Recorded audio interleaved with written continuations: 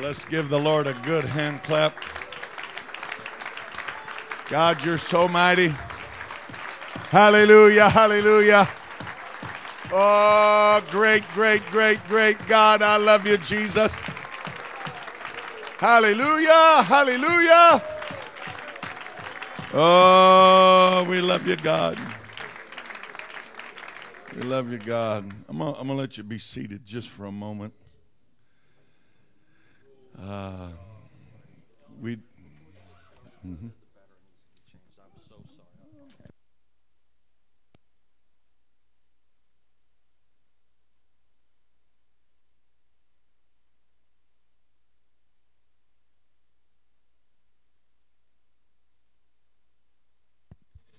Happy camper, praise God. I want to say how much I appreciate this meeting and meetings like this. They are very, very, very important. Much more so than I think we really even realize. And as time goes on, you see the value of situations like this and meetings like this, the effects that it has in people's lives over long-term periods of time. And I know that they don't just happen, and it does take an awful lot of work and sacrifice and just good old-fashioned fretting. You say, well, it's just you just put a meeting together. No. There's a lot to it. And so we deeply appreciate, Brother Townley, the invitation and the fact that you have this, And it's a very, very, very needed situation. And I think it's appreciated because, look, what's very appreciated. There's a lot of hungry people. There's a lot of hungry people. A lot of hungry people. Amen. And they want it, and they want it right. They really do.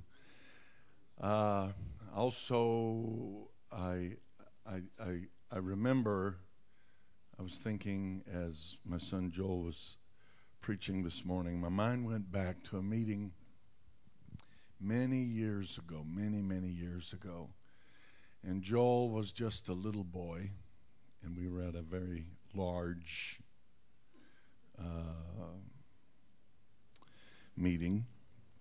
And a man had got up and preached, and then his son, if I called the man's name, many of you would know him.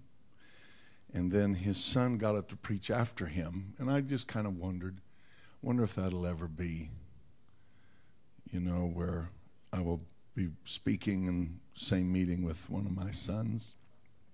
And when that man's son began to speak, and the further he went, the more I cringed and I winced. And some people were up and jumping and shouting, and I was just, I was cringing. And I wasn't critical, but I thought, boy, it's too bad stupidity isn't painful. Praise God. And I remember praying, literally crying.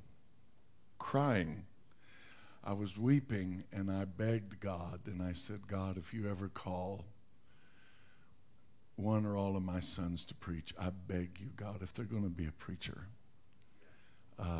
let them be real. Let them be real. Let them be the real thing. And never said that publicly before, but he answered my prayer. And thank you, Joel. That was a tremendous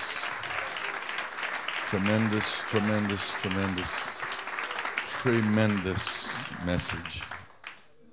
I had a good friend of mine here a while back said, Booker said, right now they say, who's that? And he said, that's Larry Booker's son. He said, quickly the day is coming.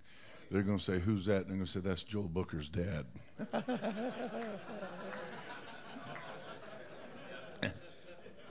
Don't bother me. Praise God.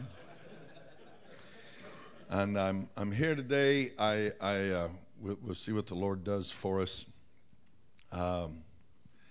When I got into, flew into Lake Charles on Wednesday, and I had this bad stuff, and I was hacking up stuff, and it was bloody.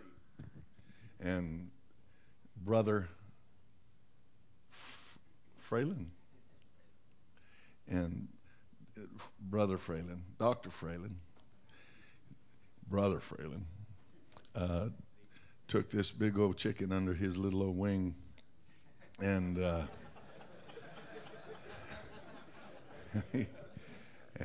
he really helped me, and I thank you so very, very much. And I'm not quite totally on top of my game, but I sure feel a whole lot better than I did. And Brother Cardwell can vouch that at least I have a voice today. Praise God. Now, having said all that, I'd like for you to stand. Turn with me to the book of Mark, chapter number 6. I did not, when I flew out, I did not bring any books, but at DeQuincy, at Brother Cardwell's church, they asked if I had brought any, and they had several people that was requesting some books. So I had Joel bring a box of books, and so the DeQuincy church took about 2/3 of them. There's just a few left, and they are back there in case you would like to purchase one of the 3 books that I have written. Journey of a Lifetime, How I Came to God is 13. The Book of David is 13. It's about David's life. What a difference a line can make. Subject of Holiness and Separation is 11. If you buy all 3, they're 30. There's 2 Book of Davids on CD. And that's 22 if you want that. And there's 1 Journey of a Lifetime on CD. So that's what's left. And if you want to get them, that's wonderful. And if you don't, that's wonderful. Praise God. But anyway, they are there. Well, I feel Jesus in this house. I feel Jesus in this house. Now, I'm going to begin reading at verse number 14.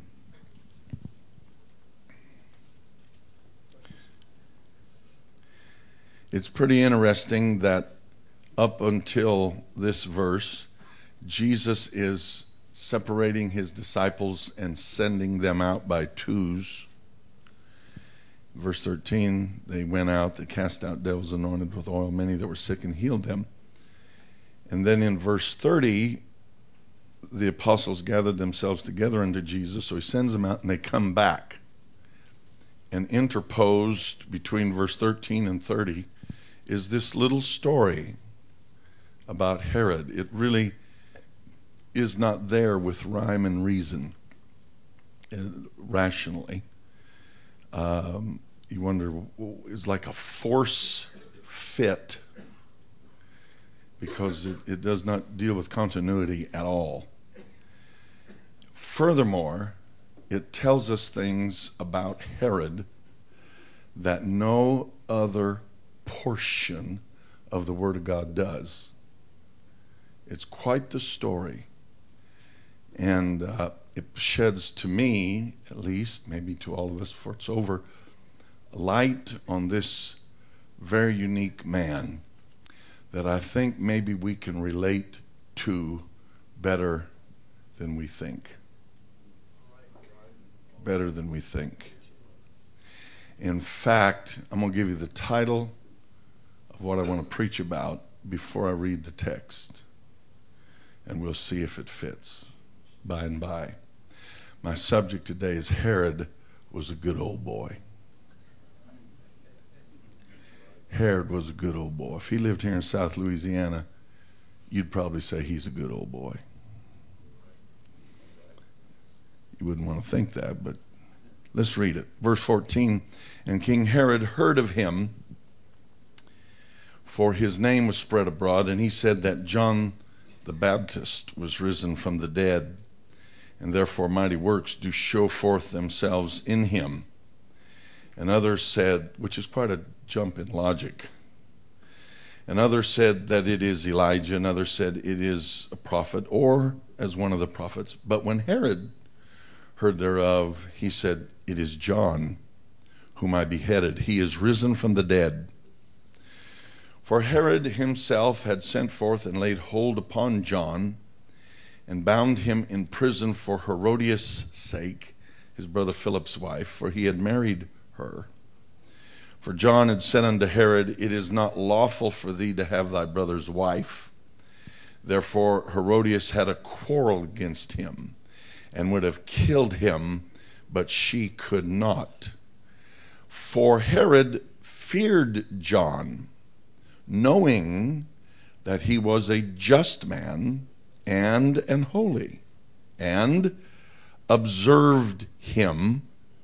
And when he heard him, he did many things, and heard him gladly. Where it says observed, it also literally means kept him safe. Verse 21, and when a convenient day was come, that Herod on his birthday made a supper to his lords, high captains and chief estates of Galilee. And when the daughter of the said Herodias came in and danced and pleased Herod and them that sat with him, the king said unto the damsel, ask of me whatsoever thou wilt, and I will give it thee. And he sware unto her, whatsoever thou shalt ask of me, I will give it thee unto the half of my kingdom. And she went forth and said unto her mother, what shall I ask? And she said, the head of John the Baptist. And she came in straightway with haste unto the king, and asked, saying, I will that thou give me by and by in a charger the head of John the Baptist. And the king was exceeding sorry. Yet for his oath's sake, and for the sakes which sat with him, he would not reject her.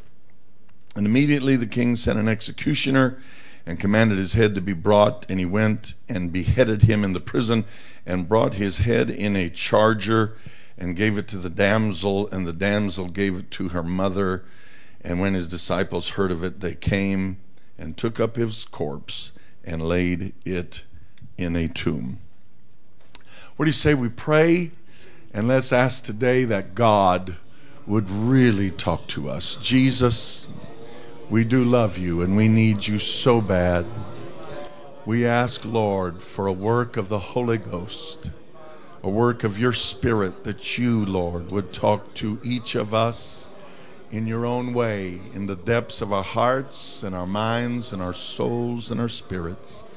Quicken us, God. Make us alive. Do what only you are able to do, in Jesus' name. For we commit our lives and we commit this service into your hands. In Jesus' name we pray. In Jesus' name. In Jesus' name. And everybody said amen. Amen. God bless you so much. You may be seated. Thank you for your patience in standing.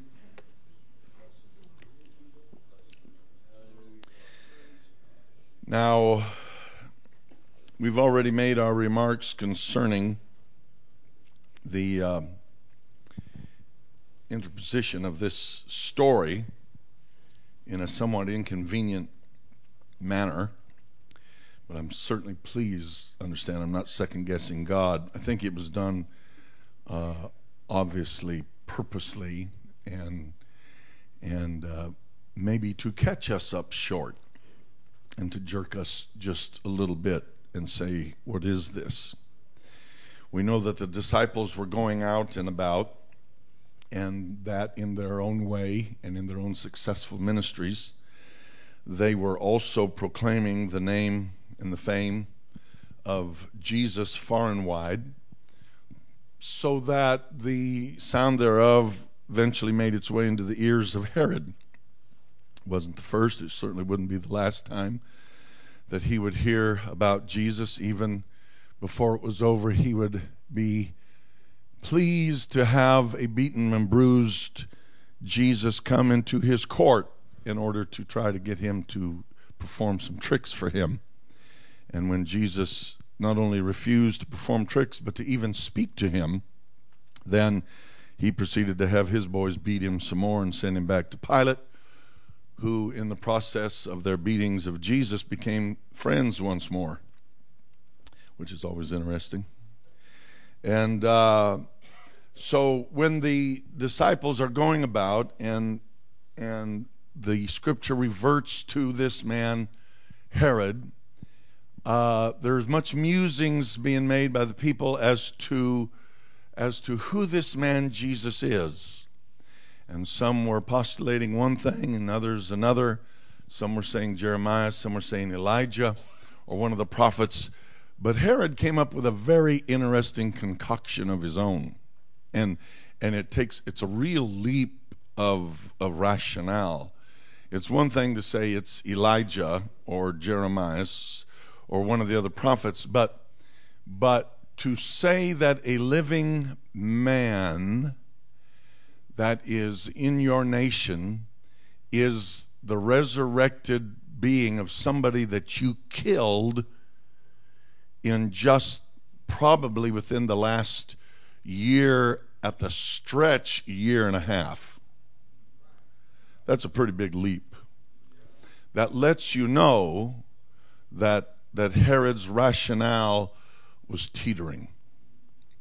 He was more deeply affected by by John's death than what people realized. It's like he's grasping at straws. It's like he's hoping that Jesus is John the Baptist. It's like he's hoping he didn't really kill him, or that though he knew he did indeed kill him, very dead, God brought him back. And in greater power, because now he's back performing miracles. And so that his deed was not quite as dastardly as what weighed on his soul. Now that is my little conclusion. We look through a glass darkly, but we have to look through the glass of scriptures. And it is there for us to read and to ponder. And so then it goes into the story behind his thinking. And here's where we get insights that none of the other gospel writers give us. We get into the mind of Herod. We get into his soul. We walk into corridors and thought patterns that again are oblique anywhere else that you go. We know that Herod Antipas was the ruler of Israel, and because of the Roman legions and the Roman government working as best they could in tandem with local established authorities from the days of the Hasmoneans, etc., etc., etc. Herod was there in some regards somewhat as a puppet underneath the Roman power, but that does not mean that he was bereft of power. There were realms and dominions which they held. The ultimate authority was, of course, Rome. And Herod, as a leader, had his problems, as all leaders do. And then he had problems that were of his own making, and those are what are real problems. Amen. And there arose this man, John the Baptist. He did no miracles, but there was something of his nature. There was something of his demeanor. There was something of his forthrightness, and there was something of his unction. There was something of his anointing that caused the populace to gather to him, they were deeply, deeply affected by him and his very relatively, exceedingly simple message of repent. Amen. And everything that moves, you need to repent. Every soldier needs to repent. Amen. Every sinner needs to repent. Amen. And when people began repenting and they were coming to him there in Jordan to be baptized of him. And again in the book of Mark gives us some pretty interesting insights. The Bible says they were baptized of him in the river Jordan, confessing their sins. To me, it lends itself that they were you can read it on your own time, but it lends itself that they were coming to him, flocking into the waters, standing in the waters, repenting of their sins, and then he would baptize one and then another and another. At least that's what drifts up from the scriptures to me. And so when the Pharisees and the scribes come to receive baptism, because they were the leaders, and lo, there goes our congregation, so we got to catch up with them. When they came down to get back at the head of the line, he said, "You generation of vipers, who's warned you to flee from the wrath to come? Don't think to yourselves that because we're sons of Abraham, everything's cool. God's able to raise up these stones to sons of Abraham. I highly recommend you bring forth fruits meet for repentance."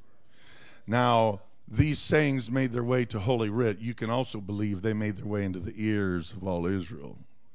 You don't castigate them boys without the word getting around. Did you hear what that dude, ooh, man, he got him. It was cool. And you can rest assured that Herod heard of that. Whoa. I have never liked them snakes. I'm glad he kicked him in the teeth. Good for him. I like that. Yeah. And then someplace, sometime, John was preaching, and just to kind of draw our minds together and to paint the picture, I can, let's just say that here's John the Baptist preaching, and boy, Herod can't believe it. He's leaning on one of his parapets at his castle, and he's listening. Whoa, dude, as he castigates those Pharisees and those scribes.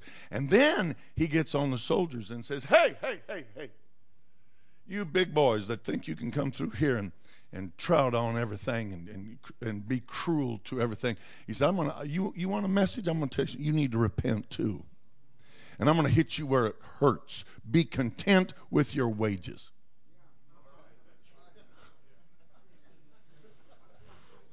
Quit flapping your mouth and your tongue. I mean, suck it up and be a man.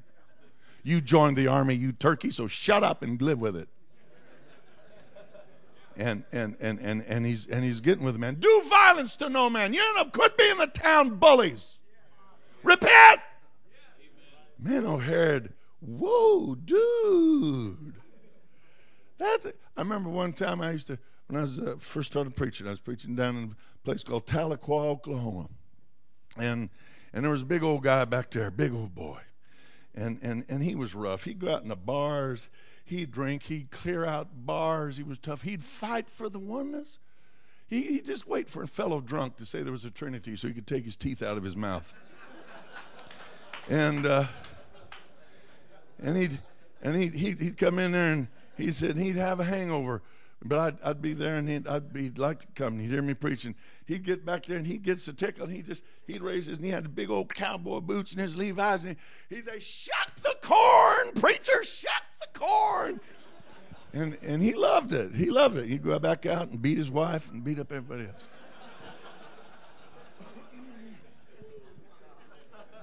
And he was a good old boy. That was Tahlequah's good old boy. He's a good old boy. Just don't talk Trinity around him. And so Herod, these soldiers are getting it. Them scribes and Pharisees are getting it. And man, that's good. And maybe Herodias comes, and she's leaning on the wall. She's not quite as tickled as he is, but man, that's good preaching. Whoa, did you hear what he said? And then John starts cranking and turning the gun another direction. And he raises his sights. And he says, "By the way, Herod, it's not lawful for you to have that woman there as your wife. It is not lawfully wedded. She belongs to your brother Philip." And Herod's,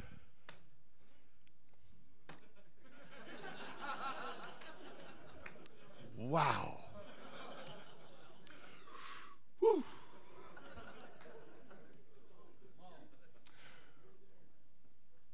He was about to ask her what she thinks of that, but he could tell by the look on her face what she thought of that. And those eyes had become slits. And she looks at him and hisses,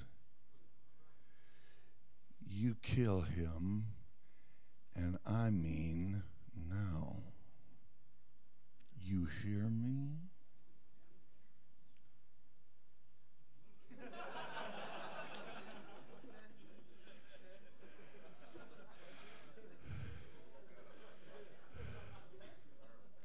And I can just imagine that for the next few days, it was very interesting around Herod's house. Finally, he knows he's got to do something.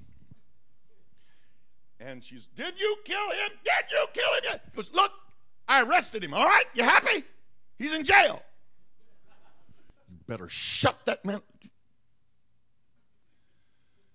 But he didn't want to kill him because he knew he was holy. And he knew he was just, and he knew he was right. And he was the first religious man that he'd met in a long time who wasn't a hypocrite.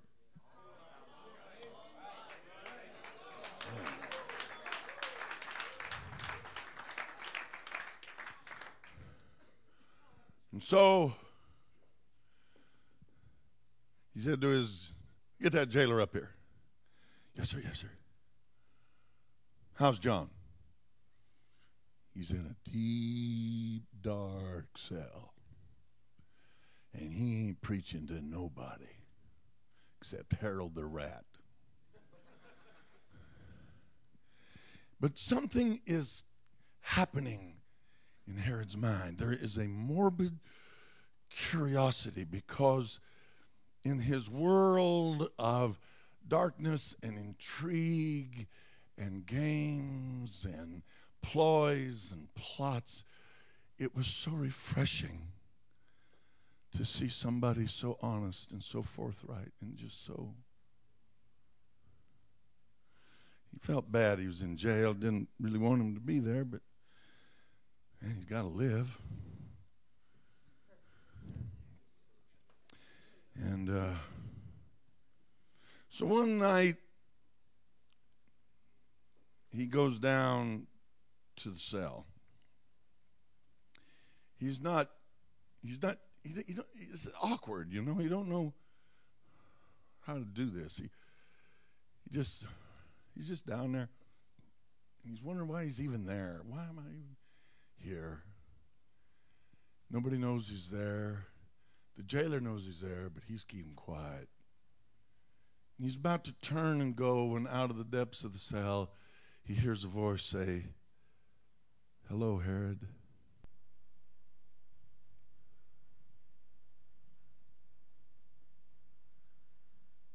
"Hello? It's nice of you to come see me." "Well, yeah. Now, obviously, this is not in Holy Writ, but it's my turn to talk. Praise God. So you can go home and say what you want. But there's enough clues here that I think something along this line happened. And how are you doing, John? "Well, I've done better, but I could be doing worse, as you know." Yeah.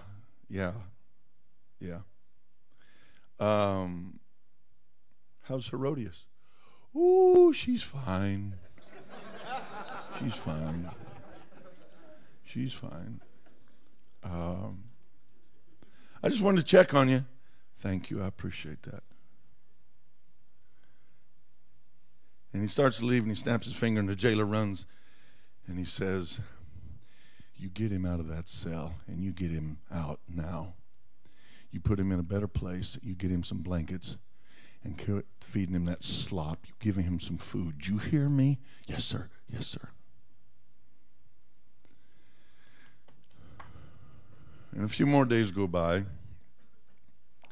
and he comes down to a new place. "Hello, Herod." "Hi, John. How are you?" Much better. I thank you so much. I appreciate these accommodations. They're better. I'm resting much better now. And the food is much better. Thank you. Yeah, well, why? Can I ask you a question? Sure. Why'd you do that to me?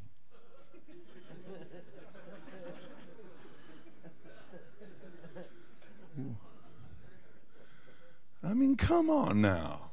I'm the king. What gives here? You're the king in a region called Israel. We're a people of law. We're a people of the book. We're the people of the word, Herod. You know that. You knew that when they placed the crown on your head. You've always known that. And the law never changes. Your kingdom will pass away. Your rulership will be over, but that word will remain forever. And that's why I must preach it. Oh. Well, you sure laid it on them Pharisees and scribes. I guess I did. Because the Bible says he heard him. And he began to come basically and question him often. And he observed and did many things gladly. So where does this come from? Somewhere there was a communication, a rapport that had developed. I think there was visitations. There was question and answer sessions. Call them Bible studies, whatever you want to call them. And there's something happening with Herod. And he's going his way, and he sees a soldier backhand some kid that was checking things out, and he slaps him back, and the king stops him and says, "Don't treat that boy like that." Whoa. And word is starting to get out in the palace. Something is happening to Herod. What's happening? Well, he's talking so much to John. The scripture says he feared John. He knew John was a just man. He knew he was a holy man. He observed him. He heard him. He did many things. He heard him gladly. And so there's some reformation beginning to take place around the palace. And all of the prisoners, this is just my mind at work, but one day in the course of their discussions and on, and I thank you for my room, Herod. Well, I hoped you would like it a little better.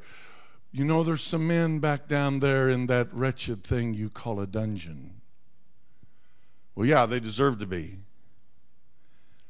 Well, they haven't even been to trial yet.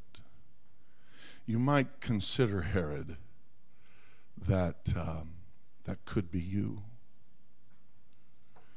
And so we don't know what all they were, but things were changing.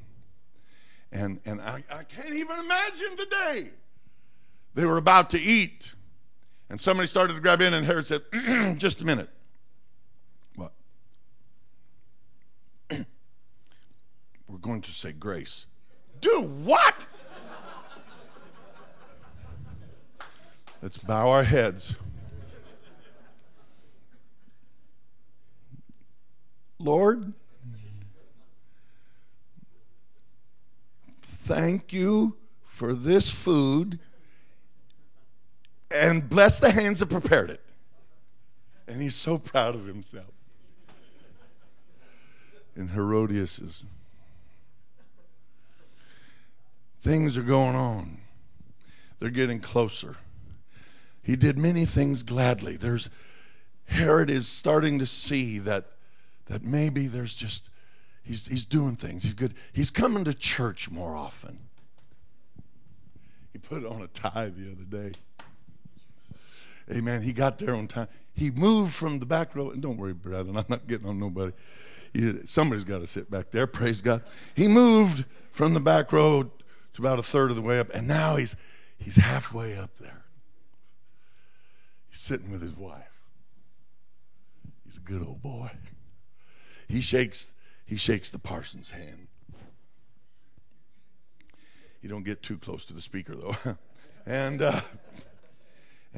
he meets Brother Joe. How you doing, Brother Joe?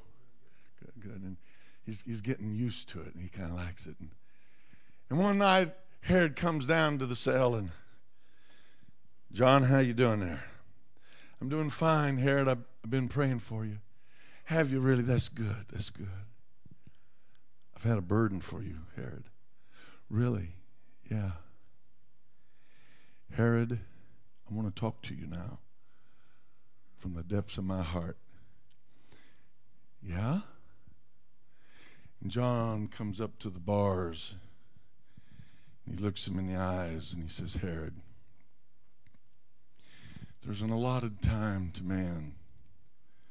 There's time frames and spaces where God gives and deals with a human being. And then you come to what is known as times of visitation from the Lord. And when these times of visitation come, a man has to do something with them.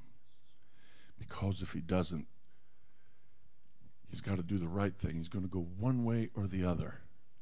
And I don't know how all the conversation went about, but Herod, I want you to hear me. You can rest assured somewhere the Holy Spirit of God began to deal with this man. And John's voice talking to him, and come on, Herod, it is time for you to really repent. What you saw, what took place at the River Jordan, if you'd let me out of here for 5 minutes, I would baptize you and gladly come back into this cell. Never a problem, but Herod, listen to me.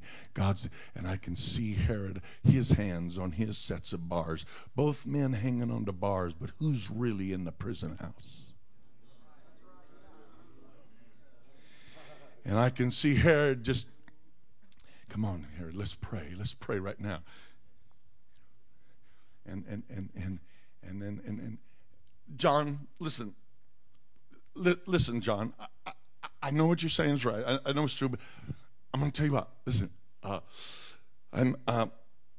there's a more convenient season right now. I've got a lot of things pressing me, and my birthday's coming up, and we're getting a lot of preparation. I have a big party, and this and that. So listen, don't give up on me, and you keep praying, okay?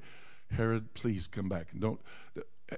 Herod, I'm just telling you, the Lord's dealing with you now, Herod. Today is the day of salvation. Now is the Hey, listen, John. Listen, I'll be back. I'll be back. Trust me, I'll be back. Listen, I appreciate you, man. I really do. I really do. And he gets out of there, and he tells the jailer, he said, look, I want you to make sure he's got fresh water 3 times a day, and I want you to pick up the food and add some spices and take care of him. And I want his clothes washed 3 times a week. I want him taken care of, and help all these other guys in this prison. And he goes his way. And he's out there. And now for the next few days, he's really doing good things. He's really doing good things, because man, yeah, I'm going to do good. I'm going to do it because, see, Herod was a good old boy. Herod was a good old boy. Amen. He observed many things gladly. And but he's excited. There's kind of a kid in all of us, you know. His birthday's coming up. Boy, I hear Rhoda, she's really putting on the shebang this year. She must not be as mad at me as I thought. And he comes into the banqueting room, and there is all the big dogs. There's everybody, and man, there's a high personages. There's everybody. Woo! And it's happy birthday to you. Oh, come on. And they sat down, and it's a feast, and people are standing up and giving orations. And they're making toasts.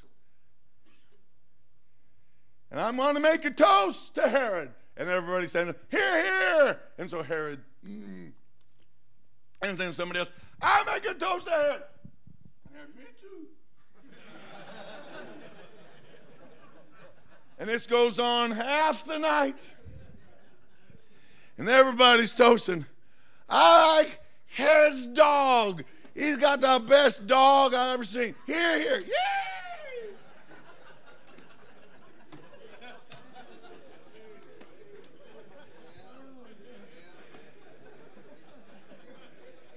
And Herod's having a good old time. He ain't thinking about John. He ain't thinking about that preacher. He's a good old boy. And everybody's laughing and giggling. And at the far end of the table, she's been sipping at her drink, is the said Herodias. Drink on, Bubba. You have a good time. And they're carrying on. And then there's music and singing. And now somebody bangs the cymbals and everybody stops. And new music, a sensuous music, an eerie music. And as light as a deer, this lithe young thing flips onto the table. And all these guys, whoa, dude. And Salome, Herodias' daughter, who she don't care if she prostitutes her.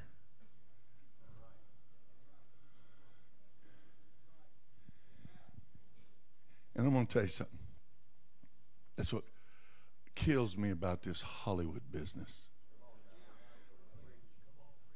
They don't care who they prostitute. Parents push their kids into becoming stars. And they know it's producers' couches and everything else. And God help. The world's one thing, but the church is something else. For a one God, Jesus' name, Apostolic, to make that kind of sin and debauchery their entertainment? Come on. Something wrong with this picture. Something's wrong.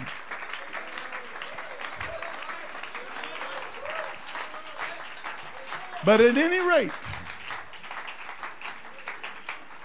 she's dancing, she's moving slowly, surely, inexorably, the music, the tempo is picking up and getting little faster and little faster. She dances and prances and leaps, and goes and does, and then the music is getting more and more and more. And guys are sitting there and they're sipping their drinks, and here's Herod. He's not thinking about John. That last visitation, that conviction that he felt, that shaking at the bars, that promise that I'll be back, that's so far from his mind right now. All that's on his mind is what's in front of his face and in his eyes and in his ears. And she's dancing and prancing and going and whirling and twirling. And everybody's breathing, and she comes sliding in. And he stands up. What do you want, baby? I'll give it to the half of my kingdom. And she gets up. And she tippy-toes back to the far end of the table and says, Mother, what would you like? She never bats an eyelash. The head of John the Baptist. And here's old Herod. Boy, half the kingdom. Man, I'm a good old boy, man. And everybody's slapping him on the back. Dad, you're cool. Can't wait to hear what she wants. And she comes back, and she gets down, hands and knees, looks in his face. I want the head of John the Baptist. I want it on a charger.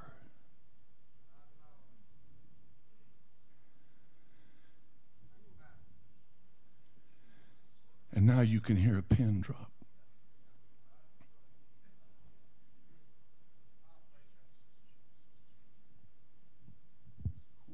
Suddenly everybody's a whole lot more sober than they were a minute ago. Well, we play hardball in this house. And John's very much sober. Excuse me, Herod. But he's made an oath. He shot off his mouth in front of all these people.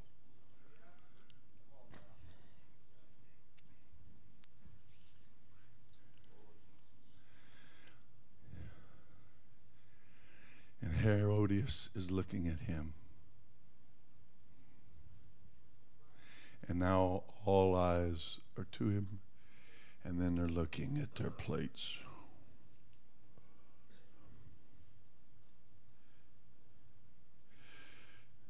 And peer pressure got him where conviction wouldn't.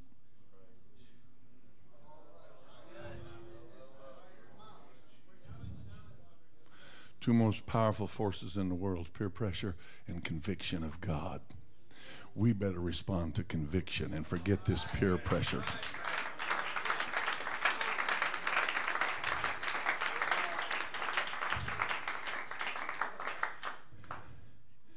And the good old boy said,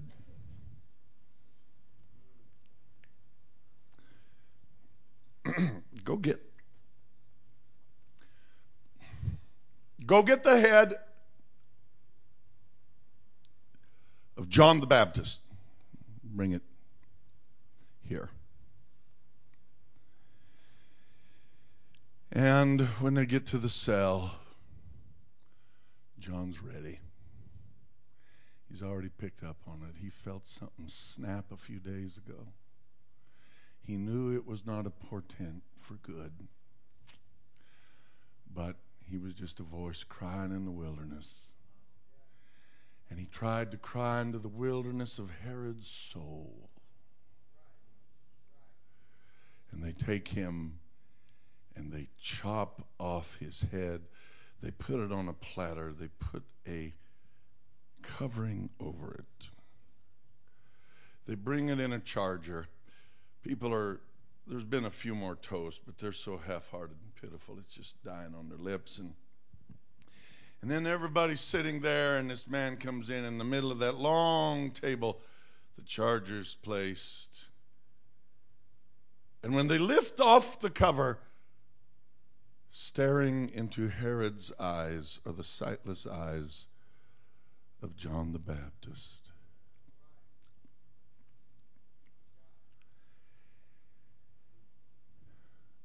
And then first one gets up from the table, and then another. Nobody's got an appetite now, and they, one by one, are making their way out. And the last three are Herodias and Herod and what's left of John. And Herodias gets up, wipes her mouth, and makes her way out.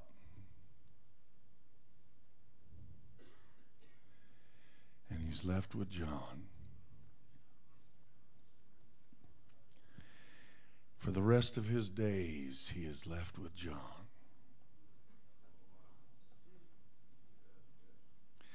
He will never forget that sight. He will never forget that moment. It stuck with him forever. And then the hinges start to squeak. And then they start to fall apart.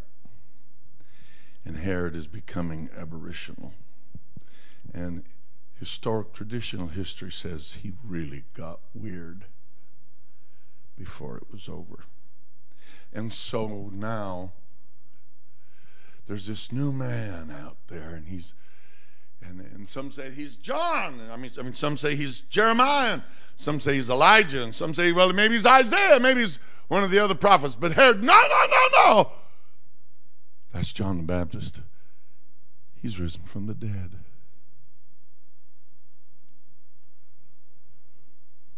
He's hoping. Brothers, I'm just almost done. I've been in the ministry now 37 years, 38 actually, going on. I've pastored almost 30 of those years. Brother I.H. Terry told me one time, said, Larry Booker, if you live long enough, you will see most every single story of the Bible played out before your eyes.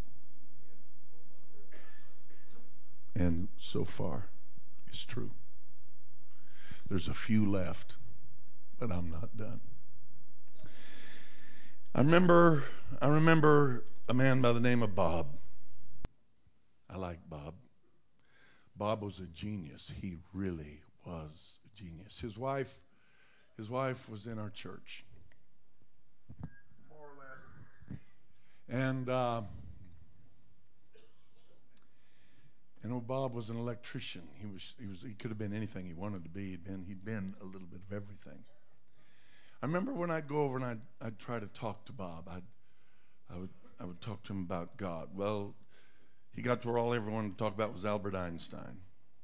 Well, I didn't know much about Albert Einstein. I knew he said E equals MC squared. That's all I knew. So I went and I got a book that thick on Albert Einstein, and I slowly slugged my way through it so that Bob and I could talk. About the time I was ready to talk about Albert Einstein and hopefully end up on Jesus Christ, when we got into Albert Einstein, he decided he wanted to talk about something else because he knew where I was headed. But I liked Bob, and Bob liked me. Bob had one problem. He was drunk. He had thrown away his life. He'd walked through many fortunes. He'd been up, he'd been down, he'd squandered. It was a sad state of affairs, but he was interesting man. But I remember when I began to finally get next to Bob, and we could talk and go and do, and sometimes we would ride around and talk, and we'd get something to eat, and we didn't become bosom buddies, but I'd try at least once a month to get in touch with him with a close, good way, maybe twice a month. And I remember one time, and we lived in a house that was had its problems at best, and we needed to put in a heater. Well, I'm about as adept as Fido the dog when it comes to putting in a heater. And but I had bought everything, got it all set up, and I was ready to tear into it because we needed a heater because that house would freeze in this part of the house. And Bob came over, and I had the stuff laying everywhere, and he walked in the house. He said, "What are you doing, preacher?" And I said, "Well, I'm just going to put this in." He said, "I'll never forget this moment as long as I live." He said, "Don't you have to go out of town and preach?" I said, Yeah, I'm leaving in the morning." He said, "Me and you are going to take this stuff. We're going to put it all in this room right here. You go study, and you get ready to preach, and then you go preach. When you come back, this will be in." He said, "You're a preacher. God called you to preach and to see people saved and to see their lives changed." He said, "Me, I'm a nobody. I'm a drunk. I'm a has-been." He said, "But I can put in heaters. You ain't got time to fool around with this tawdry stuff. You go pray, you go study, you go preach, and you let guys like me take care of your heaters." I said, "Bob, don't even talk." He said, No. You know what I'm telling you is true." I said, "It is not true." He said, "Are you a preacher or not?" I said, "Yes." He said, "Am I a drunk or not?" "You don't have to be, Bob." "Fine. You go your way." When I come back, not only was the heater in, he had gone through my house. He'd realized that I had wiring up in the attic that was so brittle and ready to snap.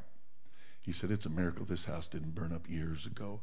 He rewired my entire 4-bedroom house and wouldn't charge me a dime. Bob was such a good old boy.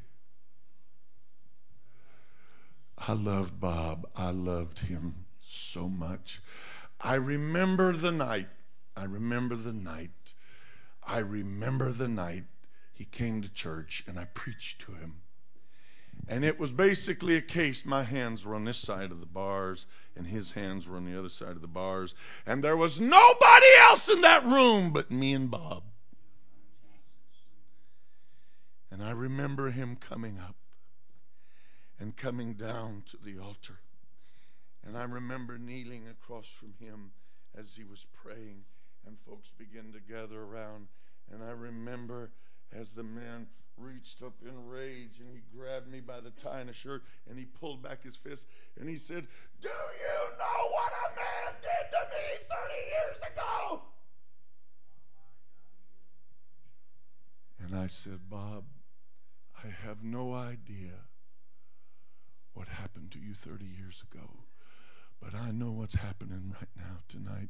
And Jesus is here to set you free and to break the chains and to help you right now." And I watched Bob bury his head. And he cried for a little bit. I watched him stiffen. I watched him suck it up. I watched him stand.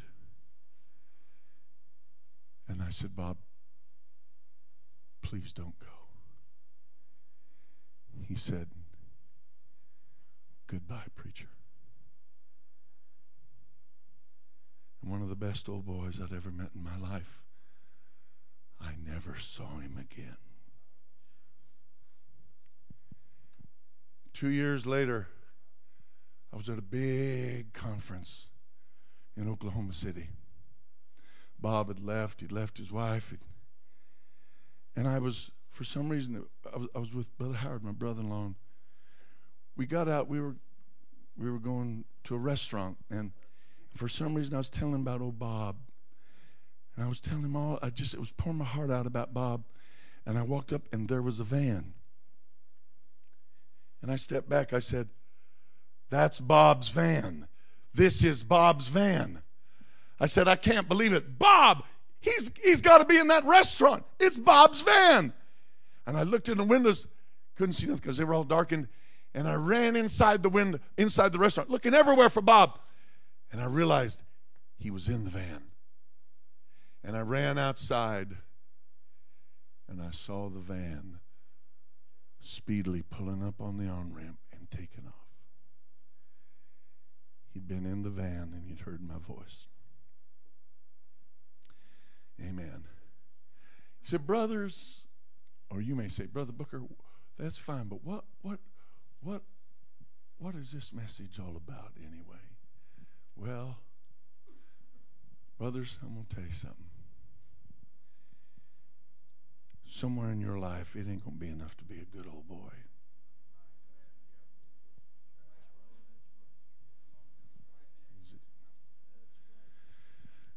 I'm glad you're around the church. I'm glad you come to church. I hope you're blessing to your pastor. But I'm going to tell you, somewhere, if you haven't already gone all the way, this is a men's meeting. God's not interested in just having a bunch of good old boys.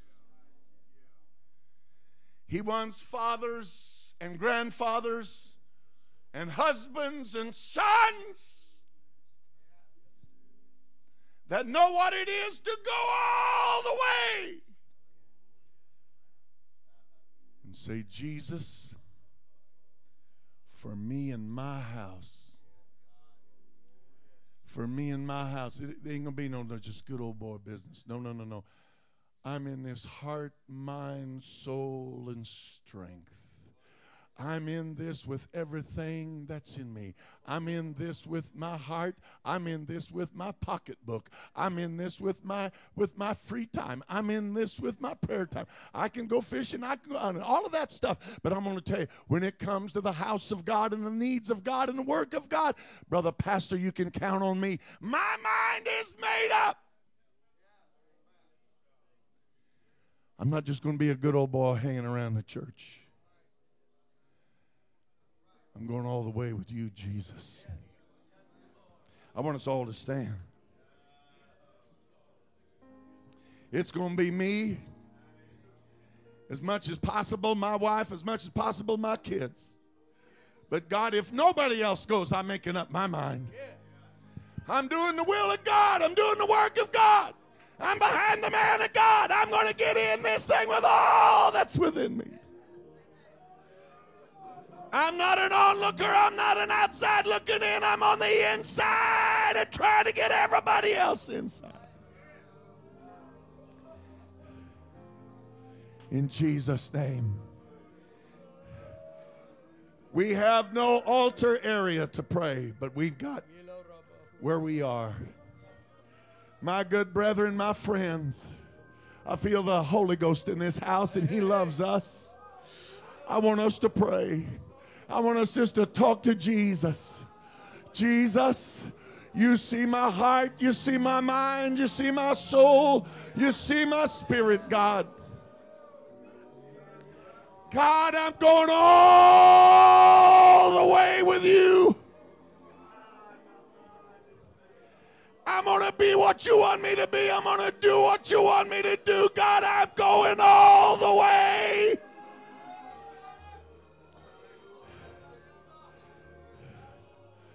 Oh, God.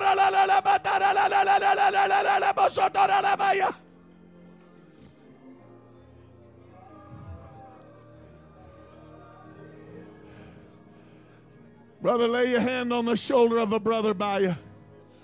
Let's pray one for another. God's here to help us. Come on, God's here to help us. Come on, God's here to help us. I will give you all. I will give you all.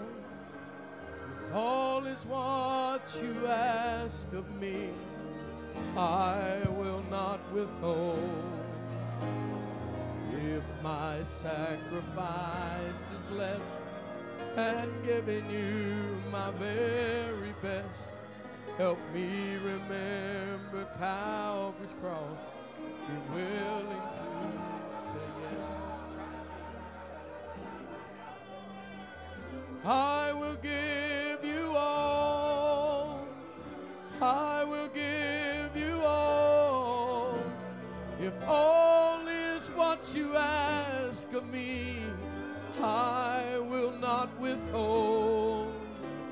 And if my sacrifice is less than giving you my very best, let me remember Calvary's cross. Be willing to say yes. I will give you all. I will give you all.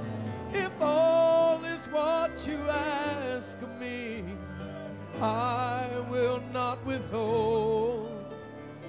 If my sacrifice is less than giving you my very best, let me remember Calvary's cross. Be willing to say yes.